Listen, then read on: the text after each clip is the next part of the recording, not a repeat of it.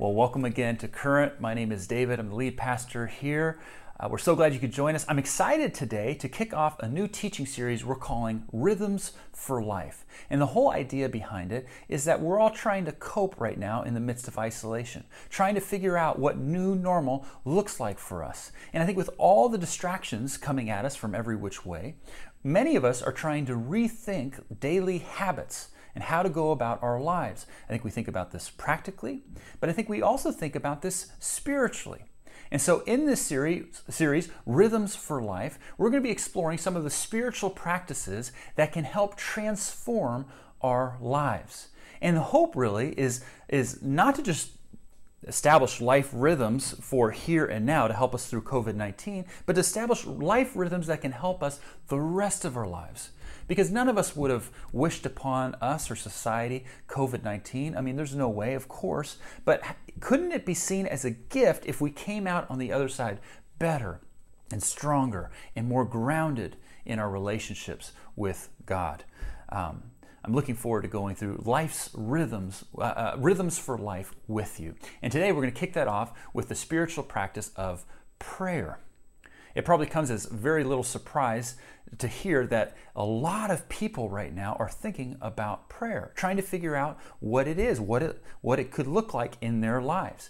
In fact, there's an associate professor in Copenhagen that did some research and found that for every 80,000 new cases of COVID-19, the Google search for prayer more than doubles, which is to say that in crisis, there's an instinct to prayer. To pray. So what does prayer look like in our lives? What could it be? How could we go about praying?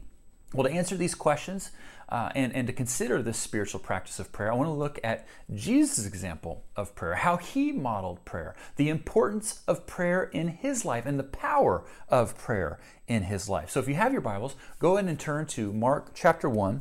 We're going to be looking at verses 35 through 39. Mark chapter 1, 35 through 39, but I actually want to start reading in verse 29 to set the scene. As soon as they left the synagogue, it says, that is, Jesus and a few of his followers, they went with James and John to the home of Simon and Andrew. Simon's mother-in-law was in bed with a fever, and they immediately told Jesus about her. So he went to her, took her hand, and helped her up. The fever left her, and she began to wait on them. That evening, after sunset, the people brought to Jesus all the sick and demon-possessed.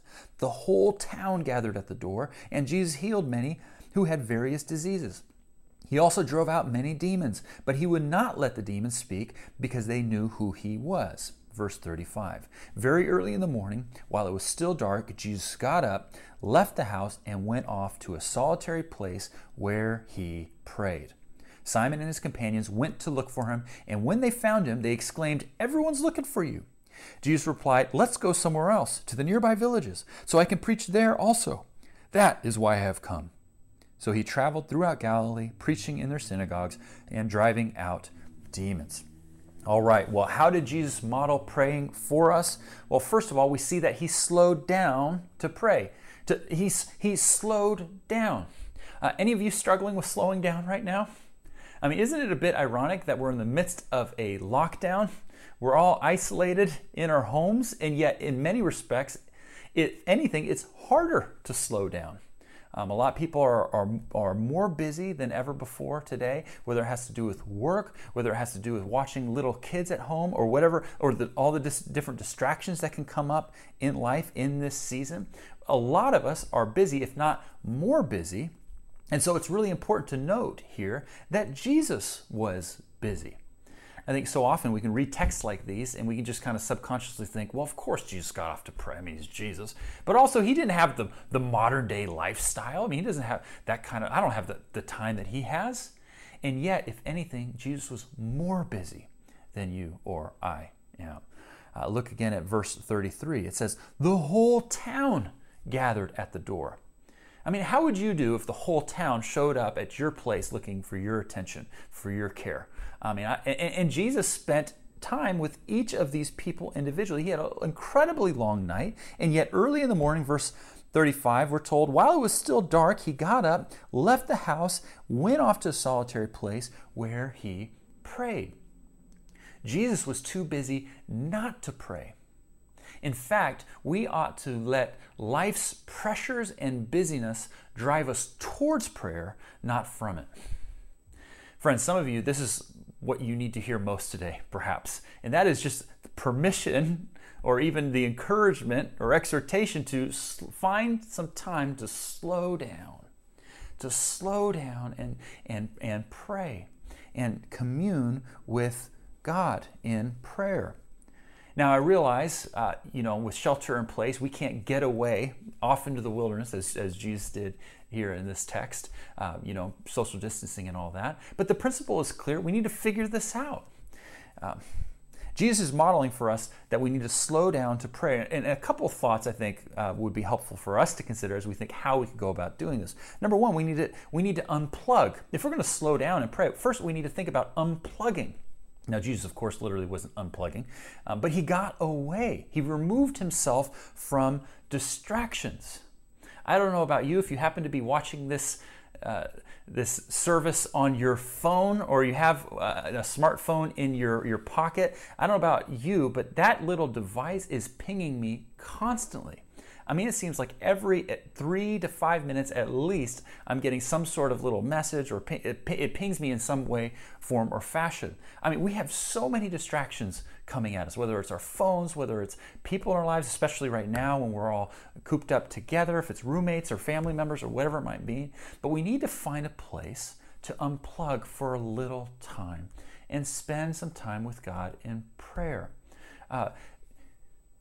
Removing distractions can be one of the most freeing things for us. Some of us never remove ourselves from distractions at all.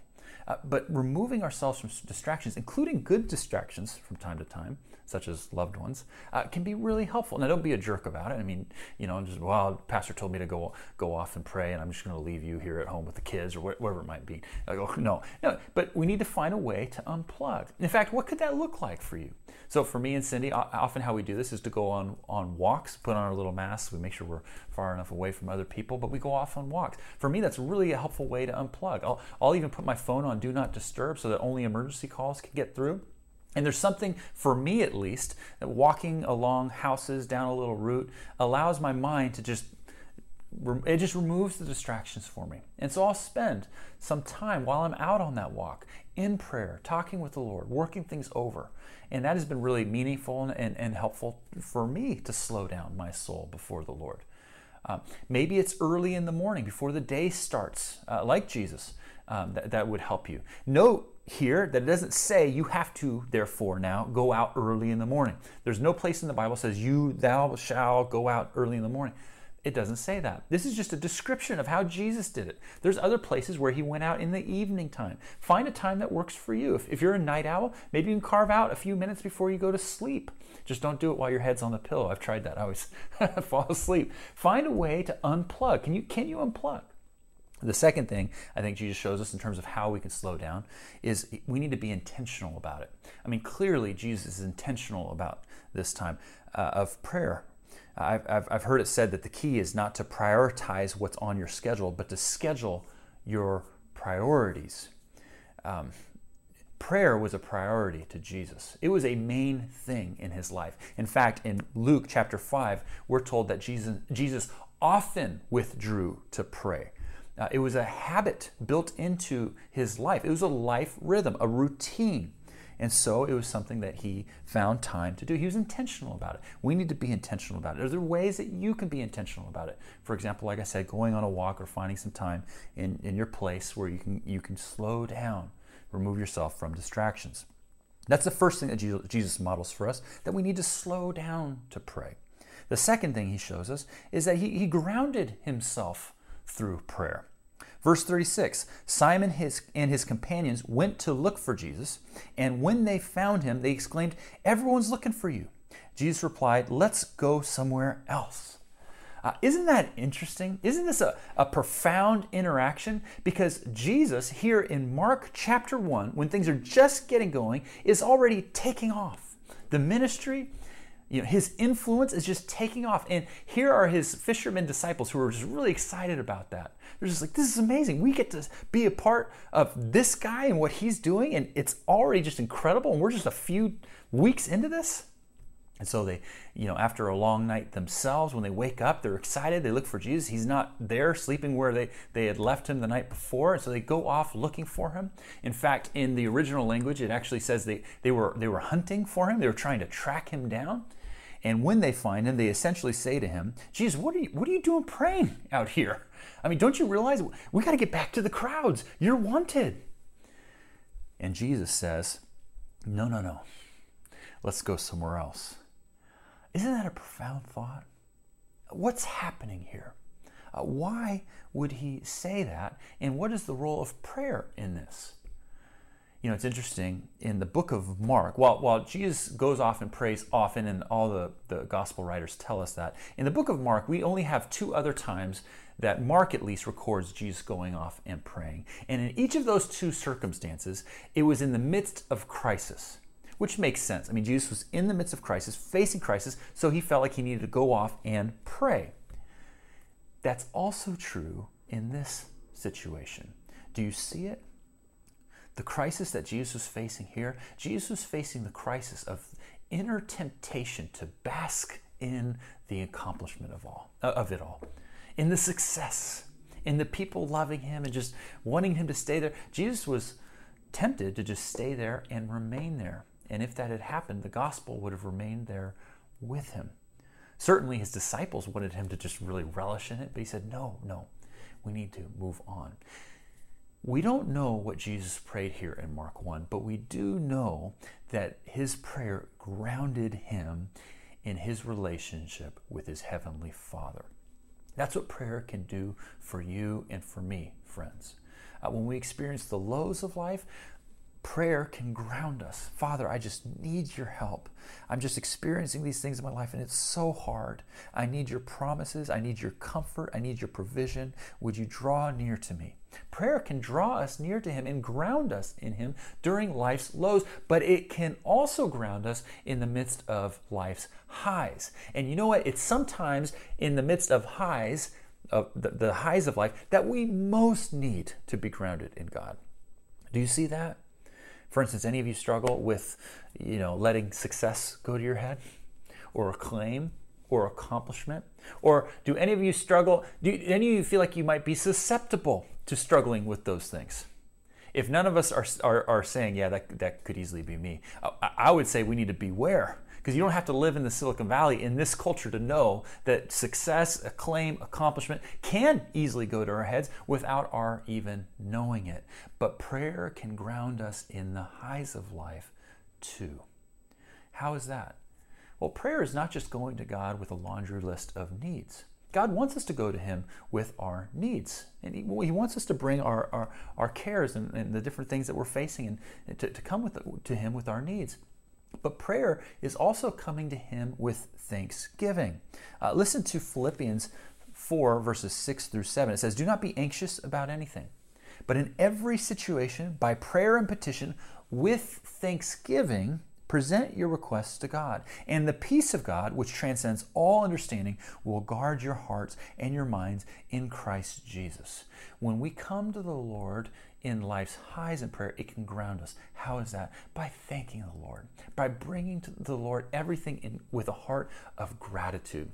For instance, Father, thank you so much for this promotion I got at work. Thank you so much for this project that just went really well. I just want to pause and say thank you because I recognize all good things in life are from you.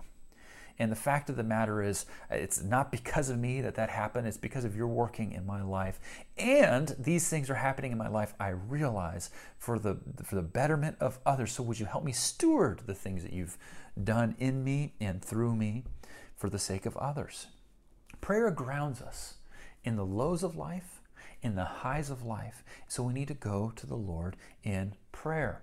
It slows us down, it grounds us, and finally, Jesus modeled for us to prayer that it reconnected him to his purpose. Jesus reconnected to his purpose in prayer. Verse 37 again says, his disciples exclaimed, "Everyone is looking for you." Jesus replied, "Let's go somewhere else, to the nearby villages, so I can preach there also. That is why I have come." So he traveled throughout Galilee, preaching in their synagogues and driving out demons. Jesus' purpose was to preach, specifically the gospel, or the good news. That is why I have come, he said. Is his purpose, which is amazing to think about. Because you and I could probably make great case for why he probably should have stayed there, Jesus. You're having an incredible impact in that community. That whole town is interested. There's a harvest to reap there. Why stay there? Why would you leave? But Jesus, in prayer, being the pivotal point here, helped reconnect himself to the purpose that his heavenly Father had for him. And that was not to just preach the gospel there in that town, but to take the gospel to others further beyond him then.